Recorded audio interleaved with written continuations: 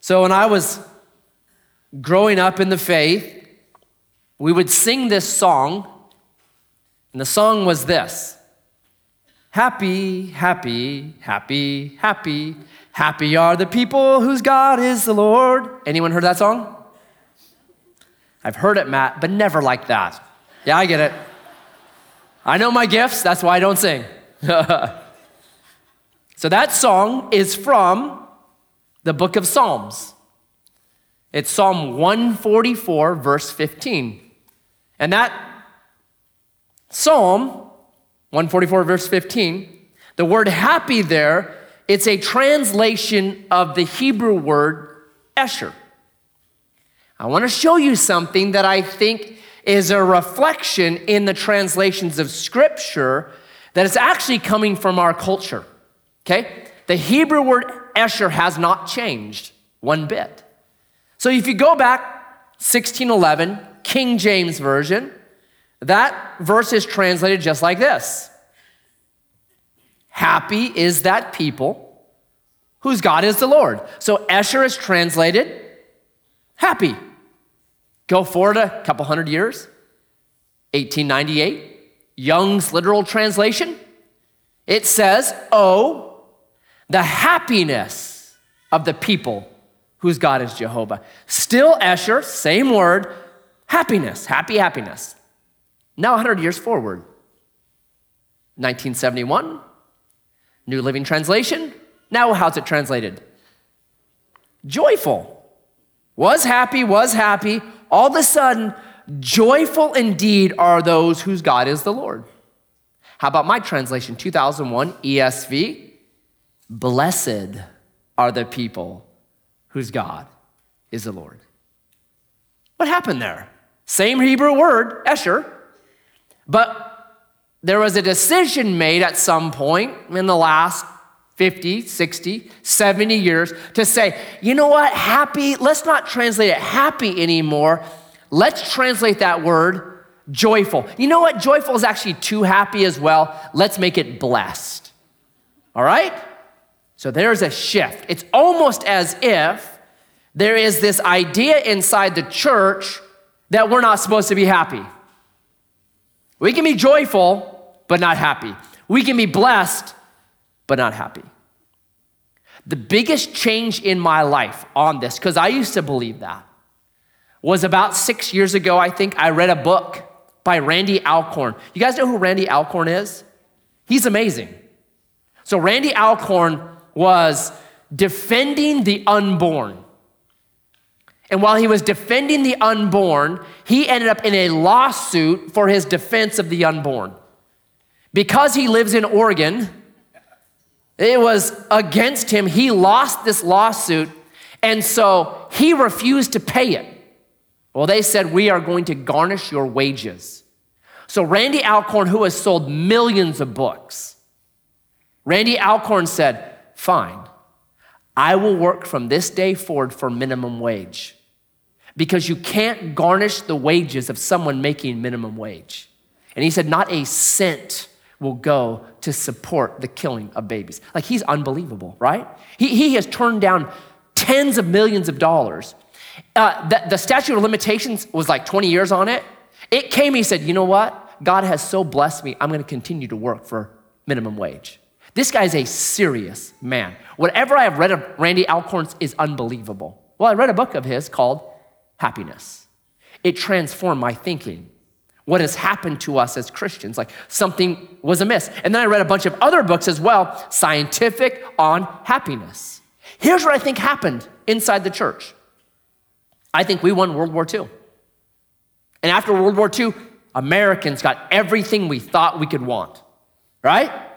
We have cars now. You can drive anywhere you want.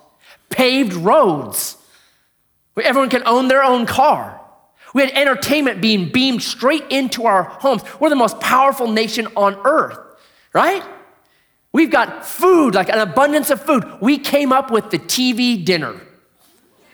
Like, yes, in front of entertainment, in our home, with air conditioning, eating a television dinner. Woohoo, right? So we had everything you could imagine, but we weren't happy. So that kind of attitude, I think, crept into the church. Maybe God doesn't want us happy. Maybe it's just hashtag blessed instead. And so we missed out, I think, on a truth of Scripture that God, Psalm 144:15, God wants you and me to be happy. That's what he wants, okay? That happiness is not a circumstance thing. Happiness is a me problem that I gotta figure it out, right? So we are starting a series in Philippians.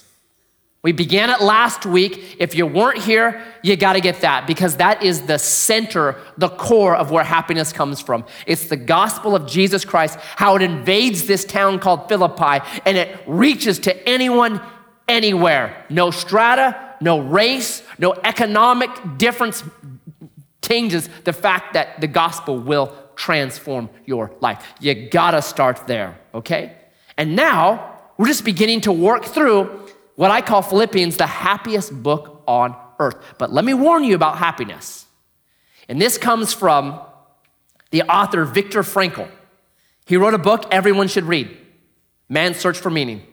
Brilliant, unbelievable book. One of the best books I've ever read.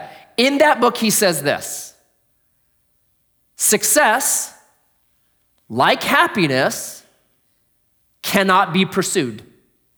It must ensue. And it only does so as the unintended side effect. Success will follow you precisely because you had forgotten to think about it. Happiness and success are like that. They're like those dot drawings that you can't see it until you don't look directly at it and then you see it. That's what it is. So Philippians is like this manual that is saying to you and me, yeah, the focus may not be happiness, but the byproduct of Philippians will be you and I will realize Psalm 144 verse 15, happy are the people whose God is the Lord. And we get clue number 1 today. And as we go through Philippians, never forget where the author of Philippians is sitting when he writes this book. Where's he at?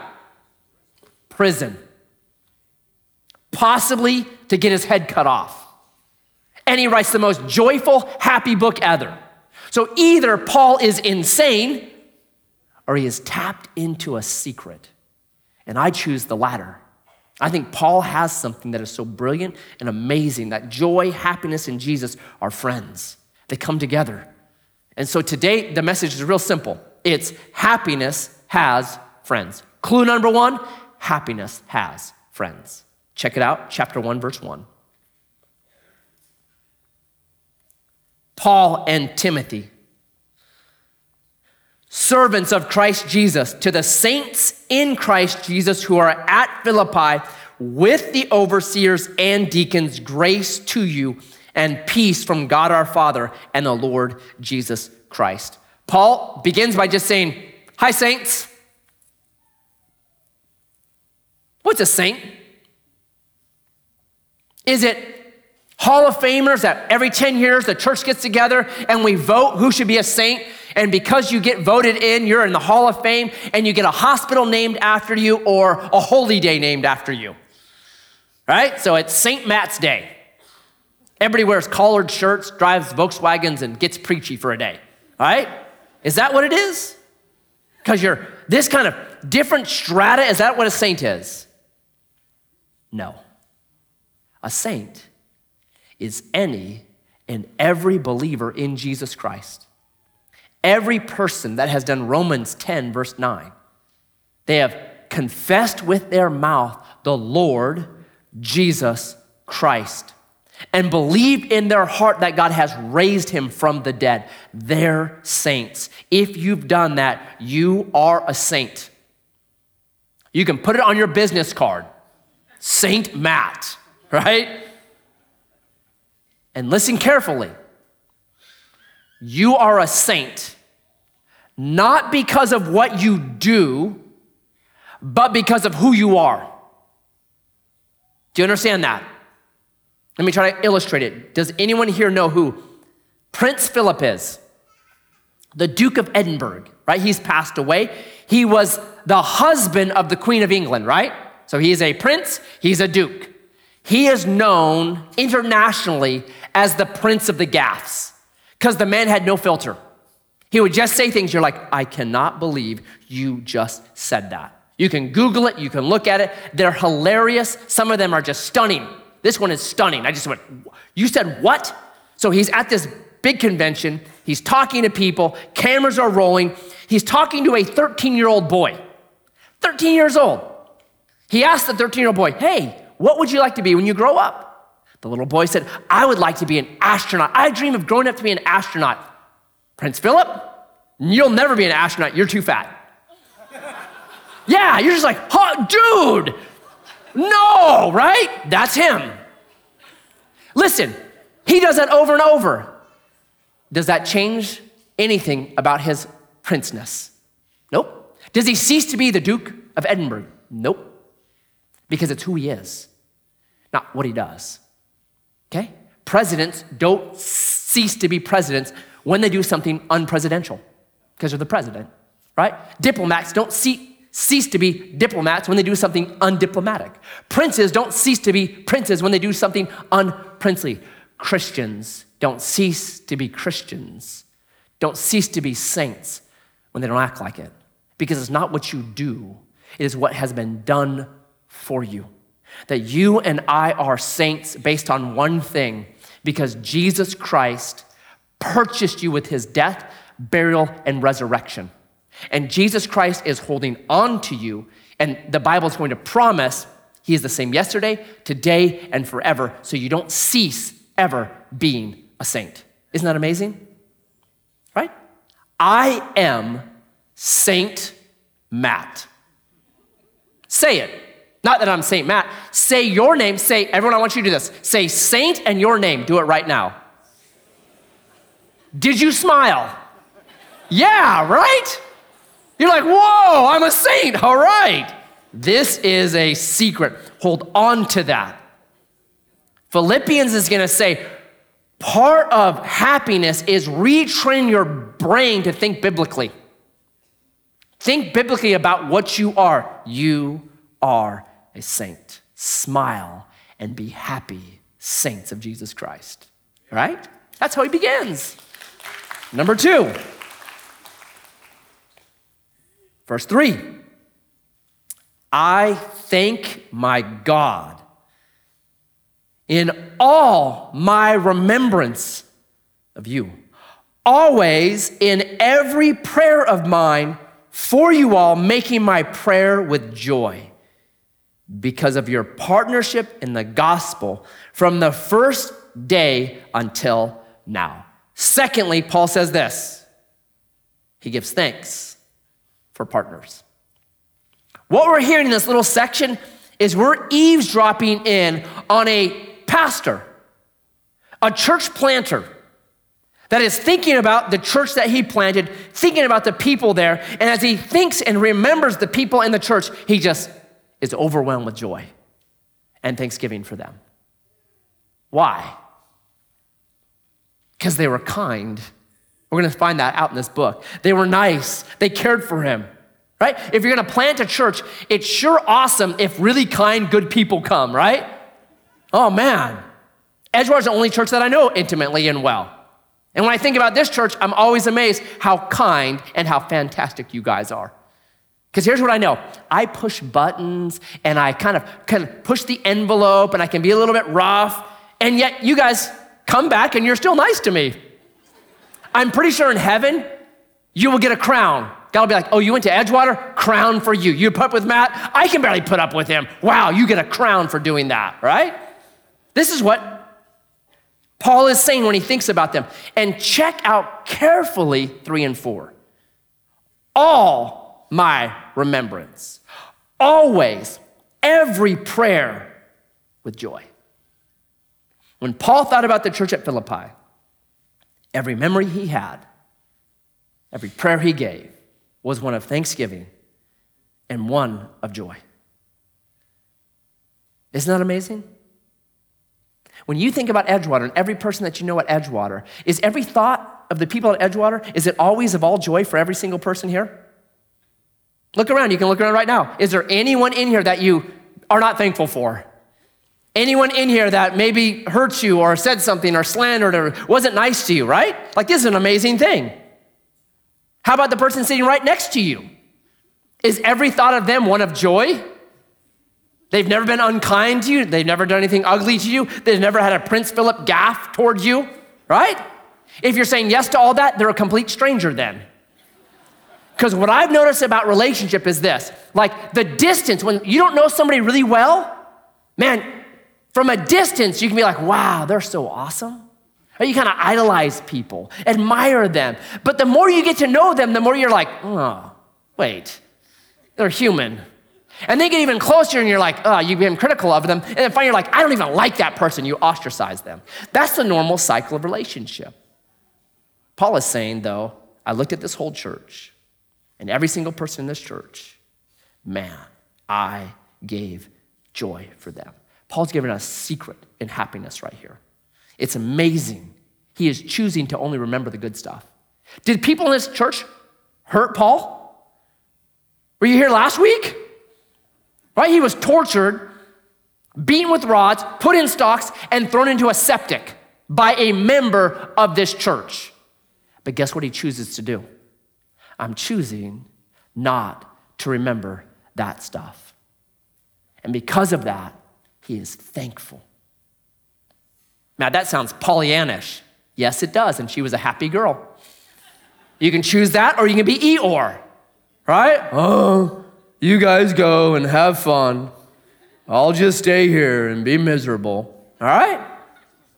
Oh, Matt, that's easier said than done. How do I do that? Here's how. It's verse 5. Because, why did I do this? Why did I choose to remember only good stuff? Because of your partnership in the gospel. I love that. I think there are two big ways you're going to live in a relationship with people. Number one, you're going to keep score. Or number two, you're going to catch the vision. You're going to either keep score. Kids are really good at this. I have 5 kids. They're brilliant. I love each one of them. They're amazing to me. I love talking with them. I love hanging out with them. But I had to raise them. And there were times that my girls were little. I'd hear one of my girls crying. I'd go out and say, why are you crying? And they would say, so-and-so hit me. I'd go find so-and-so. I'd say to so-and-so, why did you hit your sister? I knew the next 2 words. What are they? Because she. What's that called? Keeping score. I evened it. She did this to me. I just wished one of my kids, when I said, why did you hit your sister? If they would have replied, because I'm a sinner. It'd have been a free car, man. Yeah, you got it, right? That's keeping score. Keeping scores. Okay, I'm going to get you. I'm going to find a chance to get back at you. When you keep score, everybody loses. But there's another way to live. It's a way that Paul lives right here. He caught the vision. There's something bigger and more important to live for than remembering all the cuts or all the wounds or all the bad stuff, and I'm choosing not to remember it. I caught the vision. Great athletic teams, where they have coaches and guys with egos and all these things, and they put hours and hours with each other. You know there's lots of wounds there and lots of hurt and lots of pains, but they choose to put those behind themselves because they say, we got a bigger vision to live for, a Super Bowl, a national championship, a World Series. That's what great teams do. They catch the vision. Maybe you've been involved in some kind of a project that was big and massive, and yeah, there's wounds, and yes, there's people don't always treat you the best way, but you put it all behind you because the project is bigger than your problems. That's what Paul's saying here. We got the gospel. We got this vision. That stuff is pennies. I'm not going to argue over it. We got people that need salvation, that need to be transferred from the kingdom of darkness into the kingdom of light.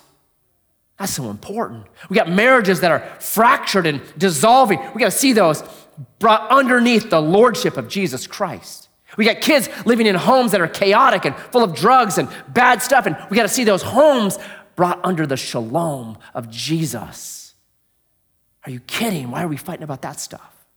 That's what Paul is saying here. Let's catch the vision. Let's live for something bigger, right? That's it. So when you catch the vision, you put away the scorecard. You say, I'm not remembering that anymore. That's what Paul does here. I got partners. I'm thankful for every single person in here and what God's doing through them, through the community, because we need every hand on deck. Brilliant. And then, maybe one of my favorite verses in the Bible, verse 6. I have it underlined. This is a brand new Bible. First time I've used it today. The reason why I have a brand new Bible is I could no longer read my old Bible. This one has a larger font. Pretty soon I'll have one of those giant kind of Bibles. I'll be like, well, let's see here. I got a back problem from holding it. So I underline this verse because it's such a great verse. Listen to verse 6. And I am sure of this, that he who began a good work in you will bring it to completion at the day of Jesus Christ. It is right for me to feel this way about you because I hold you in my heart, for you are all partakers with me of grace, both in my imprisonment and in the defense and confirmation of the gospel. Paul says this, he's got God confidence. I have a confidence in God. Do you know that God is different than you and me? Maybe the best way to demonstrate this is go look at a man's garage. What is it full of? Half-finished projects. Some of them dating to the Paleolithic age, right? Like, I'm gonna get to that. If you don't believe me, I did this test years ago when Craigslist was there. There was no Facebook Marketplace. And I typed a global search for the whole site. I just typed in the word wife. I know it sounds dirty. This was my goal. Because all these ads came up, and the ads, what they said was this. It said, selling because my wife said get it out of the garage. Thousands of them. My favorite one was a dude on a motorcycle, a picture of a dude on a motorcycle, and the caption said this. My wife said, it's either the motorcycle or me. Then underneath it, he said, take your pick.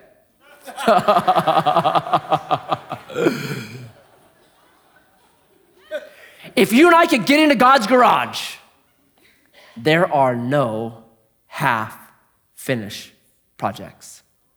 That's the promise of verse 6.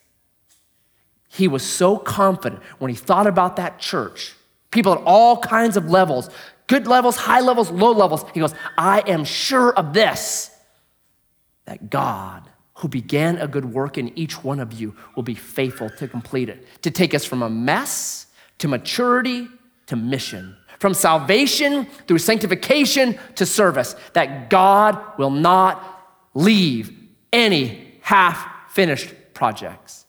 God confident. Yeah. Well, Matt, if that's true, if God's gonna do it all and I don't have anything to do about it, fantastic, I'm headed to Vegas. Mardi Gras, Margaritaville, the Wonder Blur. What a name for a bar, huh? What should we call this thing? Oh, it's all blurred to me, man. I don't know. What about that, Matt? I mean, come on, is that true? Okay, let me give you some Bible on that. Heard a guy named Jonah? God said something to the prophet Jonah. He said, Jonah, go to Nineveh, go there and preach a message for me. What did Jonah do? He went to Vegas, got on a boat, gambled. Literally, he gambled, drew the shortest straw, and they threw him overboard. Got swallowed by a whale, 3 days in the digestive juices of a whale. After 3 days, he gets barfed onto the land, probably had skin diseases and problems for the rest of his life, probably never grew another hair on his head because of dissolved hair follicles, ends up where? Nineveh, exactly where God wanted him, right?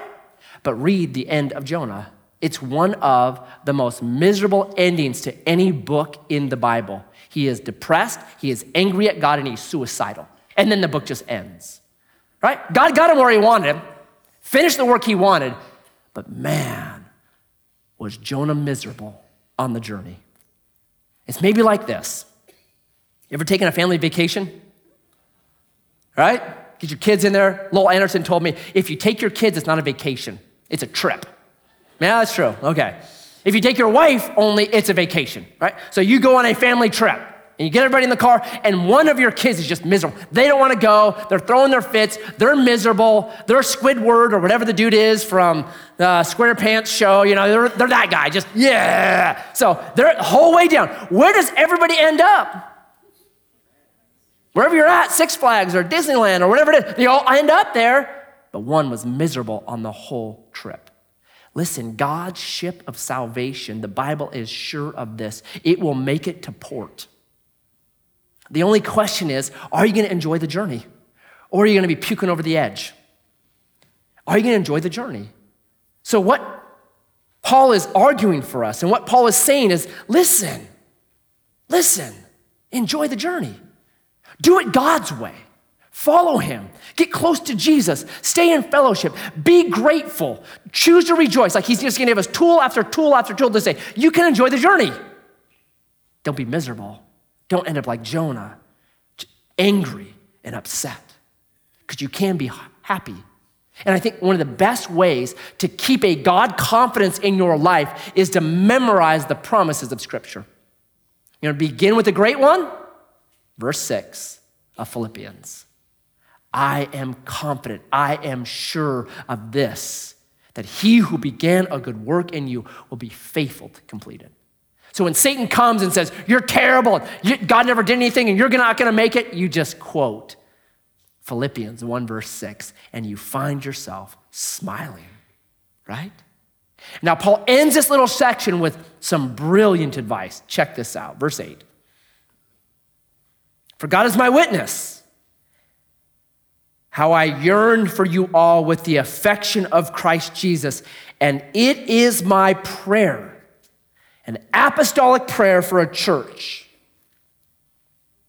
that your love may abound more and more with knowledge and all discernment, so that you may approve what is excellent, and so be pure and blameless for the day of Christ, filled with the fruit of righteousness that comes through Jesus Christ to the glory and praise of God. What is the heart of this apostolic prayer? The heart of it is that the saints, you and I, that we have a holy, ferocious, growing love. Did you see that? I'm praying that your love might abound more and more and more. Anyone in here need more love? Or are you like, no, I got enough, Matt. I am full of it. Yes, you are. Right? We all, every one of us, needs to grow. And so let's dissect this really quickly, because there's 4 parts to this prayer for our love to abound. Number 1 is this, because I want your love to abound with knowledge. Love is supposed to know some things. What does knowledge say? Knowledge means that there are facts, right? That there are truths. And if there are facts and truths, that means, conversely, there's lies and deception. Knowledge means that there's good and there's bad. There's moral and there's immoral. So Paul here prays that a believer's love has knowledge. Today, I don't think love has knowledge anymore. I think if you look at 2022 American definition of love, you know what it is? Love is absolute affirmation. That we are called, if we're to quote unquote 2022 love people, it means we affirm whatever they decide. It's, oh, I applaud you. You are so brave. Oh, that's so strong of you. Oh, wonderful for you. Oh, good for you. Whatever people decide, whatever crazy thing that they're doing, we just say, oh, that's awesome. But is that love? No. What is that actually? It's selfishness. Because I care more about me, what you think about me, than what is best for you. That's what that is. And so we are being fed a dishonest kind of love today that's not helping people. That's not true. That you and I are supposed to have this love that has knowledge. And we need this love that has knowledge because have you noticed something about people? Some of them are stupid, right? So I got this graph. I found this a while back, and I knew I was going to use it at some point. And what it is, it's talking about the self-control of females versus males. So notice what I've circled there, though. The self-control of a 9-year-old or a 10-year-old female is exactly the same as a 25-year-old male adult. Right? I just cracked up. Is that crazy or what? 25-year-old men acting like 10-year-old girls. I can't go to school today because Jenny doesn't like me. Blah, blah, blah. Okay. What do they need? Knowledge. I can't tell you how often, just this week, I sat with a young man and I said, bro, you have got to stop sleeping with your girlfriend. You are ruining whatever chances of a holy, good marriage down the road. And if she's not gonna be your wife, you are taking something from her future husband. Bro, stop smoking pot. It's not helping you. Quit looking at porn. It's destroying the heart that God gave you. It is a cancer that's destroying you. Quit playing video games till 3:30 a.m. and being a zombie at work the next day. Quit jumping from job to job to job. Stick for a job for a while, learn what you need to learn there, and then graduate. Right? What is that? That's truth. Because people need it. And one of the worst things I ever heard in my life was early on at Edgewater. I was walking with this young man and he was doing some stuff and I didn't confront him on him. And later on that stuff came to bite him. And he came back to me and this is what he said to me. He said, Matt, why didn't you tell me? Why didn't you tell me about this stuff? And I want to say, well, it was kind of awkward and it was kind of weird and I didn't know how to do it, right? I had all the excuses. But at the end of the day, I wanted him to like me more than I wanted to tell him the truth. It wasn't a holy, ferocious, growing love. I don't want to hear that again, right? Now, there's a good way to tell people knowledge, and that's why Paul says, grow in knowledge and, what's the next word? Discernment. Discernment is knowing how to tell people the truth in a way that is palatable, in a way that they can accept it, in a way that they can learn from it, right? That's what discernment is. You know, the best example I have of discernment in telling people knowledge in a loving way, it's Mark Skudstad. Mark Skudstad has a God-given gift to tell people truth in such a way that it's kind and it's compassionate. It doesn't make you want to defend yourself. It makes you say, you're right. It breaks you. My prayer is, Lord, help me to learn from him. Help me to do things in a way that's discerning like that. The Bible says this, let your speech be always seasoned with grace. No matter what I'm saying to somebody, there better be a seasoning of grace in there when I'm talking to them, right? So, a chip, what makes a chip really good? A little salt. What makes a chip terrible? A cup of salt. Discernment tells you which one, right? So when I'm talking with somebody, I'm supposed to season it, not dump a cup of salt on their head. I gotta be careful of that because sometimes I can be overzealous. Discernment allows me to kind of, all right, how do I do this? And it's never to be like, I wanna be right and I wanna show you. In fact, if you wanna go tell people the truth all the time, you're probably the worst one to go do it. The people that should be doing it are those that are like, man, I want to do this well. I want to be really careful. I don't want to hurt them. I don't want to say in a way that's wrong. Jesus, help me do this well. You're probably the right one to do it because you'll go in with knowledge and discernment. Not trying to be right, not trying to make your point, but trying to point them on the way everlasting. I tell people when I do marriage counseling, I say, listen, you get one time every 6 weeks. So if one of you is one that's really good at keeping score, start writing it out then. Just write it out and then pray over it. And what you'll see is you'll get some repetition in there. Those are the important ones. And once every 6 weeks, grab your spouse, go out to eat, get a sitter for the kids, sit down, have a great time, and then say, all right, here's some things. You don't do it every 6 minutes because guys have a word for that, and it's not a good word. It doesn't help, right? The Bible talks about a constant dripping that drives you insane, so you'd rather live on the roof than inside the house. You don't want that. right? So it's careful, it's discernment. With relationships with men, I always say this, have I made a deposit? They're like a bank account. Have I made a deposit in their life so now I can make a withdrawal? Because people don't care how much you know until they know how much you care. Have I demonstrated this person that I care about them, that I'm not just coming down on them, that I want them to thrive and to flourish in life? Have I deposited well in their life? Those are discerning things, okay? That's discernment. Now, number 3, brilliant. This one is worth the price of admission. He says this, so that, why do you do all this? So that you may approve what is excellent. I just put it, hold the positive. When it comes to relationship with people, what is our natural desire? Is it to hold on to the positive things? Or do we remember much better all the negative things? The hurts, the wounds, the gaffes, the unkindness, the ugly moments, the failures, the dropped towel, right? We are programmed to remember the bad about people. And what we do then is during our day, when your mind is able to free spin for a second, you're driving, you're mowing, you're doing something like that, what we do then is we replay all the hurts and the wounds and the ugly in our heads. And we do it over and over and over, day after day after day towards that person until we pound that into the DNA of our soul. And they cease to be people anymore. They become the thing that pained us. That's what they become. We demonize them. And it is the weakness of the human mind. This is what we do.